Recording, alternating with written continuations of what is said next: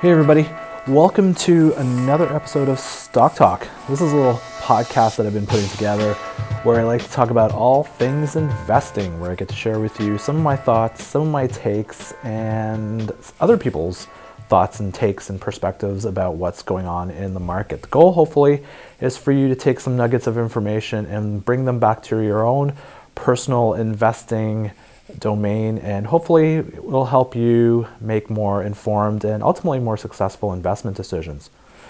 My name is Amin Reda, and I'm an investment coach and founder of Sage Investors. And as an investment coach, I try to help people who want to become more financially independent.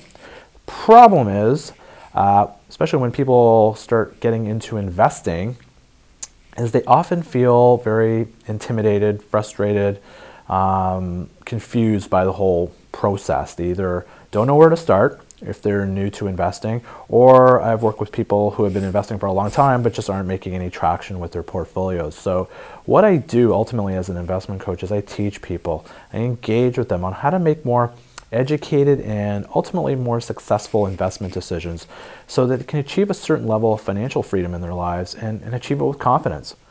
So today is my year in review episode, and for those of you who have been frequent or infrequent listeners of my podcast or follow my blog on my website, sageinvestors.ca, you'll know that periodically I like to jump on here or jump on my computer and share with you my most recent investment decisions, and more specifically, the thought processes that have gone into the decisions that I make. I like to do that. I've done that periodically throughout the year, and the reason why I do it is essentially one of the values that I really feel strongly about with what I do as an investment coach, and really how I run my practice is to essentially practice what I teach, and be really transparent about it. About the good things that I've done and the bad things that I've done. I really feel strongly that I got to be upfront with people. Especially, for me, it's one thing for me to coach people and teach people how to make decisions, how to make better investment decisions. And I can develop all these courses that I teach on how to buy and sell stocks and ETFs. It's one thing to teach this stuff. It's another thing to model the behavior. And I really feel it's important for me to be straight up with people and be upfront so they can see, I'm actually practicing what I'm talking about. So today is sort of, as I said, as a year in review. We've just finished 2018, we're rolling into 2019. I thought it's important to take a step back and look at how things have gone in my personal situation in terms of how I've made decisions over the course of the year, and see ultimately, have I learned anything from it? Is there anything I can gain from it that's going to maybe help me down the road in terms of making better investment decisions? So definitely 2018 compared to 2017 was a heck of a lot more of a bumpy ride. 2017 was one of the rare years where there was actually, if you look at the performance of the markets, there wasn't actually a single day in 2017 where the markets moved up or down more than 1%. But in 2018, it was the complete opposite. We had days where the Dow Jones was dropping like 10,000, 1,200 points in a single day. Especially if you look at early February 2018, there were just some crazy days there where the stock prices were just falling off a cliff. But then later on toward the year, it seemed to recover from it, and then we had situations where companies like Apple and Amazon became trillion-dollar companies. And then we got toward the end of the year, and then we all of a sudden it returned again. All the crazy volatility, prices just started crapping out a bit more, especially in November and December. And usually people talk about Santa Claus rallies. People were talking more about a Black Friday sales and Santa Claus Christmas Eve massacre, where the markets just literally crapped out on the day before Christmas. We had an environment then where interest rates were rising, and maybe it was kind of a point. I've talked a lot about it in the past, where interest rates were going up, but the markets just didn't seem to really care about it.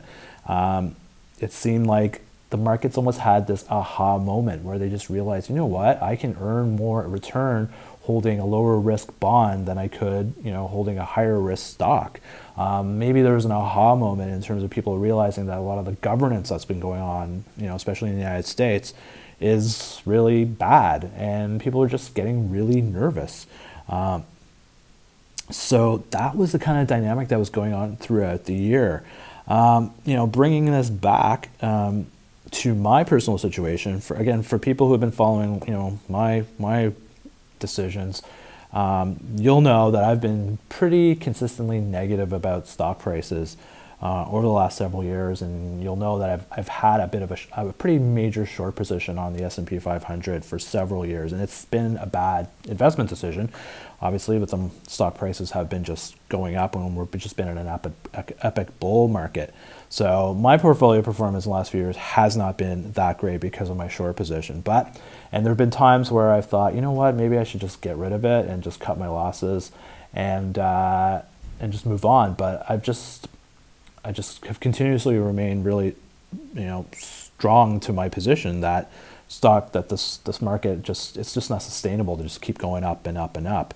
So 2018 was a bit of a redemption in that sense, because my short position finally, got some value out of it, and I got some benefits and I got some return out of it. And I'm still in my short position. I haven't reduced it.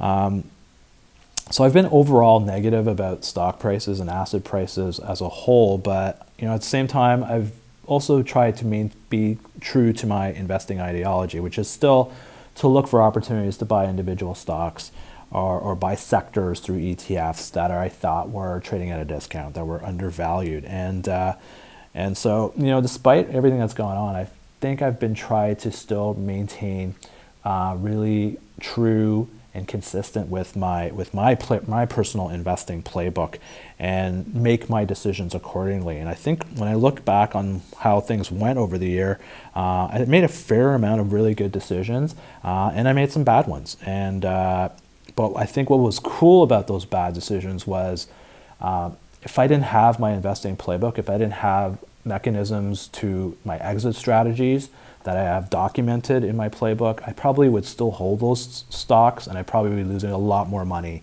than if I had just cut out and followed my playbook. So that's kind of how things went. So if we want to look at the numbers, now as I said, I have all this stuff on my website, on my blog. I've put together a blog on this one. So you can check it out on sageinvestors.ca. So today I just really want to kind of, on the podcast, we just kind of run through some of the quick highlights of my performance, and also talk about some of the learning points that I got out of it. So when I looked at my portfolios, there's about 5 portfolios that I manage personally.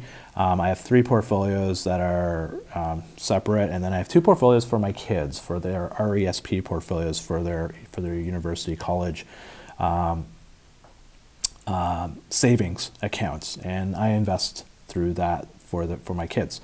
So if you look at the returns this year compared to last year, if you just look at it in isolation, they probably actually look pretty good compared to how the market was doing. But if you look at it in relation to how they did the previous year, they probably weren't looking as good. So like my first portfolio generated, I was down 0.74%, and that was compared to the previous year, which I was down 12%. So I obviously had a better year, and I basically kept, I didn't lose a lot of money, and compared to the previous year, I held on to a lot of my, I managed to preserve my capital, which again, looking at the context of how the markets were performing in 2018, you'll take that.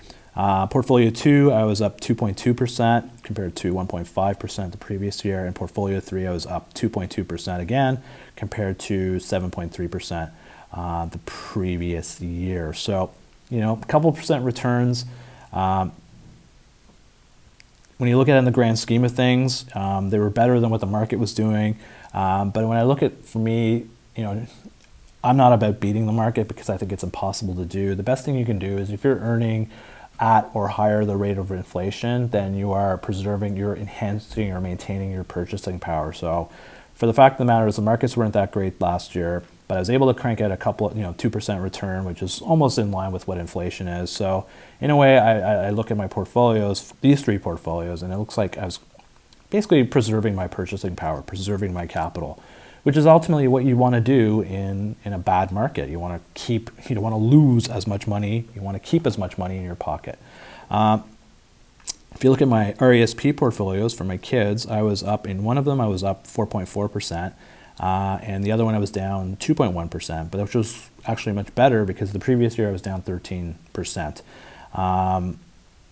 So it's okay, and that I don't factor in the grant that the government gives you in that sense. So this is just pure return on that. So you look at the way the markets were. The S&P was down 6.3%. The TSX Composite was down over 11%. So if I'm getting 2% returns, 4% returns, just break even, then I think I've done. It was a pretty decent year from that perspective. It was kind of meh in that side of it. So what did I learn from this? So what are the takeaways that I got from what I did last year? Well, the first takeaway that I got was, I don't think I would have generated these returns. I think that my returns would have been worse if I didn't have a playbook.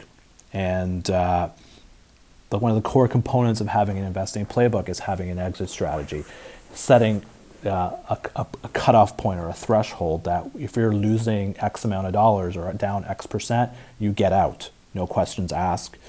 And the beauty of that is it forces you to take the emotion out of the decision, and you're just making a decision based on numbers. And ultimately, math becomes important, especially when you're losing money, because if you keep your losses festering and growing, it makes it even harder for you to break even. And so for me, my cutoff point is 20%. So if I'm down over 20% on a stock or at 20% or more, I sell. I don't even think about it, even if I love the company.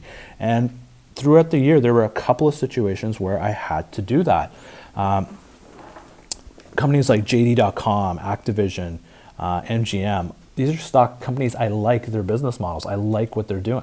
I like what their potential could be in the future.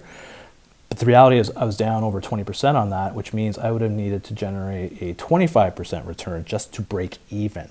So forget about making money. This is about just getting back to zero.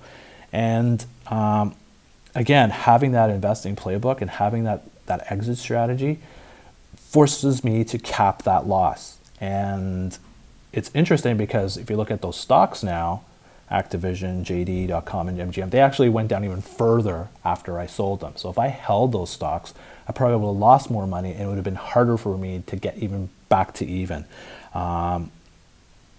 That's the cool thing, especially in weak markets, just having a playbook, a cheat sheet for how you're going to make decisions.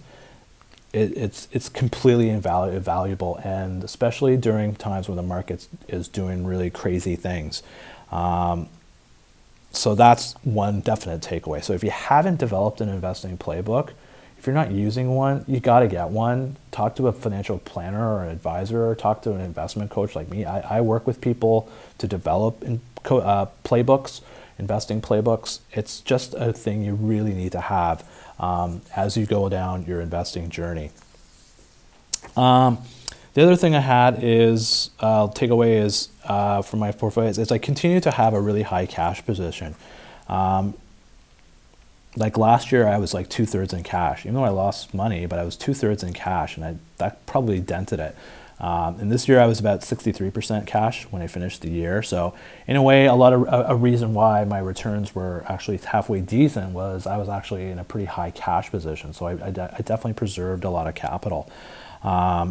And it's been a challenge for me for the last 4 or 5 years, because I've just, as I said, my bias is really, I think stock prices are overpriced, and so I've just been more hesitant to put money to work in the market. And I've just been kind of like little bit getting into it, but it's tough, and it was tough. But again, it's one of my sort of resolutions is just putting more money to work, especially, my time horizons are getting shorter and shorter. You just kind of want to max out those things, but it's hard to put the money to work when you're looking at the markets, the valuations out there. It's just really hard. And, this year was kind of like a crystallization of all that. What else did I learn? The other thing I also focus on is I tend to put more emphasis on the decisions that I make. how did the decisions to buy this stock or this stock end up? Because that to me tells me more effectively how well I'm making decisions. And so even though I'm talking about, year-end returns and things like that, to me, the more effective metric to analyze or evaluate how I've been making decisions is realized returns. The real iteration of when I buy a stock and then sell it. What is the actual realized return that I've pocketed? Did I actually tangibly make money, or did I tangibly lose money? And so when I look at from that perspective, I get pretty happy, because when I look at the year past, I made 21 decisions, 21 investment decisions where I bought something and I sold something. And out of those 21 decisions, I sold 15 out of those 21 decisions were profitable, in which I actually made money. And if you even drill it down, 13 out of those 15 decisions were I made at least a double-digit return, at least 10% return. And if you looked at those 10 out of those 13 decisions, 10 of those decisions that I made actually made over 20% return. So that's really positive. That gives me confidence that I'm moving forward. And as I said, you can go to my website. There's a listing of all the different stocks that I generated returns on, or generated a realized return on it. That being said, I did make some bad decisions, and I did sell some stocks for a loss, and that did bring down my overall realized return.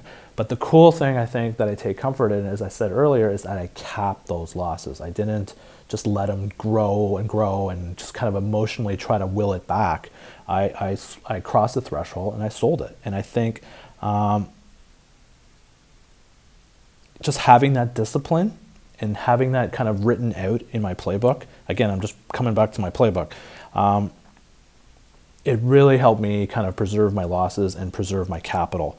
So if I actually look at my overall realized return for 2018, it was 1.5%. In 2017, it was 9.4%. In 2016, it was 19%.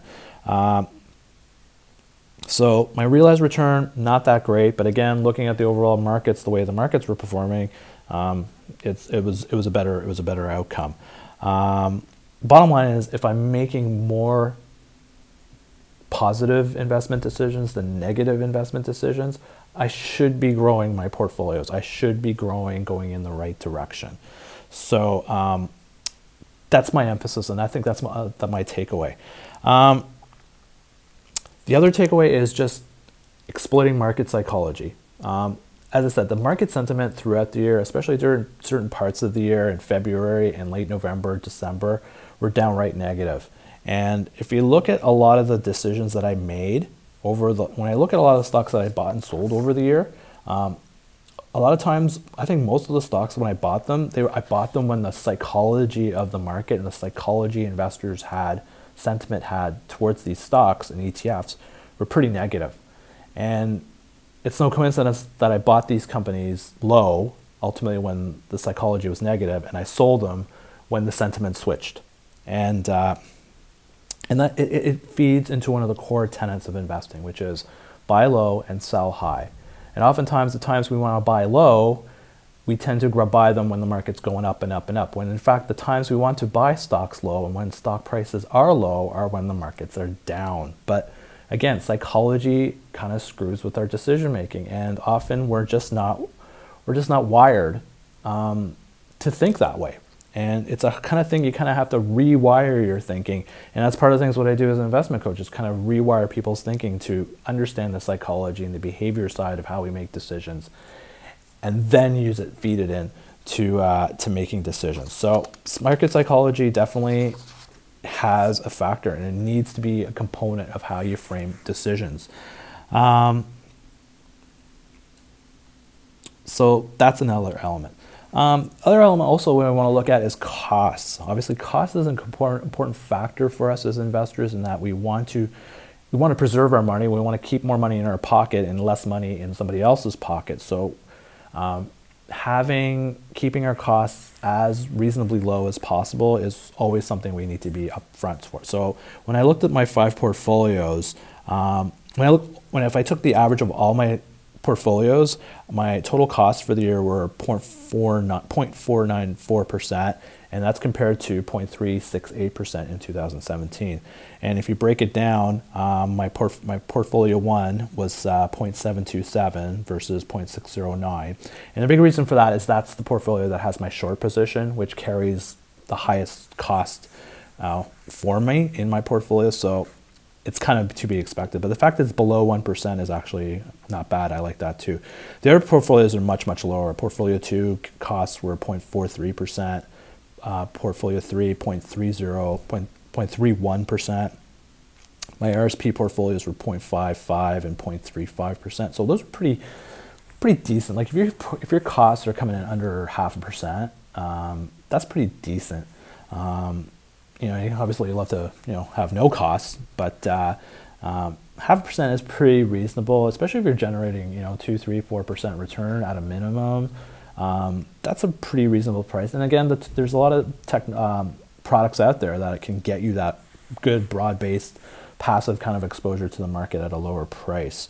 My costs were definitely higher this year than they were in the previous year. And I think a big reason why it was I just made more decisions. I made more transactions. Like this past year, I made 104 trades. I did 104 transactions. In 2017, I only did 58. And I think the reason why I did a lot of trades this year, again, because the stock markets were just down, I was just buying. I was just opening more positions. And for many years now, I've had a hard time, making decisions, taking action, because I just haven't found really worthy, a lot of, critical mass of worthy investments. But this year, there were a lot of stocks that I had on my watch list that I thought were cheap and I thought were worth getting into. And so I was slowly building positions over the course of the year. My trading costs were higher basically because I was just buying more stocks, and the rate I was buying more stocks was much higher than in previous years. So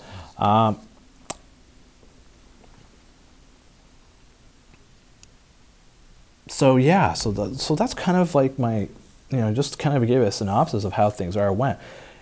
I didn't generate great returns, but compared to the way the markets were going, they were pretty good. And I was at least protecting my purchasing power. And ultimately, at the bare bones as investors, we want to protect our purchasing power over time because of inflation. It's very easy to eat away into our returns. And so in terms of what I'm looking for in 2019, like I'm not going to go here and project what my returns are going to be because that's just impossible. The key thing that I'm looking forward to do to 2019 is pretty much the same thing I've been doing every year that I've been an investor, and that's staying true to my strategy, staying true to my executing my strategy, staying consistent with it, trying not to deviate with it, try not to let emotions get into the way of making my decision. It's just basically executing my playbook and staying true to my investment ideology. Buying high quality businesses, underappreciated sectors, buy them at cheap prices, and hold them until I generate a reasonable return out of them. And as so far when I look at my performance and the types of decisions that I've been making, and the level and consistency that I've been making decisions, I think I'm on the right track, and I think it speaks in a testament to the stuff that I do as an investment coach. And ultimately, I help people make better decisions, and I'm trying to show you here that the stuff that I teach, and this is the stuff that I do that I'm applying here, is the stuff that I teach in my courses and the stuff that I work with people to help develop their competencies with. So goals for the forward coming year is just stay consistent. And that's the best thing you can do as an investor, is stay, whatever plan you have and strategy you have, that you stay consistent with it. Doesn't matter, if things are going crazy in the markets, over the long term, if you're consistent with your strategy, you should do well. So that's all I got for you. If you got any questions or insights, inputs, or whatever about this episode or anything else, you can drop me a line through my website, sageinvestors.ca. You can find me through Twitter. I'm on there all the time talking about all things investing, sharing all kinds of wicked content from myself and also from a lot of other people who probably know a lot more about investing than I do. My handle is @SageInvestors. You can find me on Instagram. My handle is Sage Investors Nation. And you can find me on Facebook. I have a Facebook page. Just do a search on Sage Investors. If you are interested, I also do a weekly email called In the Loop, where I share with you any new blog posts, videos that I do as well, so you can stay in the loop with what I'm kind of talking about.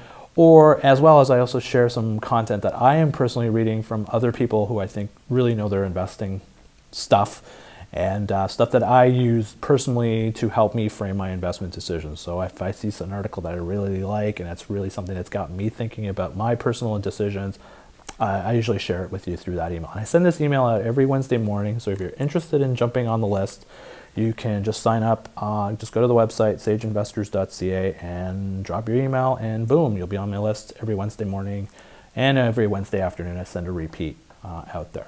So that's all I got for you this week. Happy New Year. All the best for 2019. I hope you kick some real ass out there and make some great investment decisions. My name is Amin Reyna from Sage Investors, and thanks again for listening in, and I will catch you again another time. Take care. Bye-bye.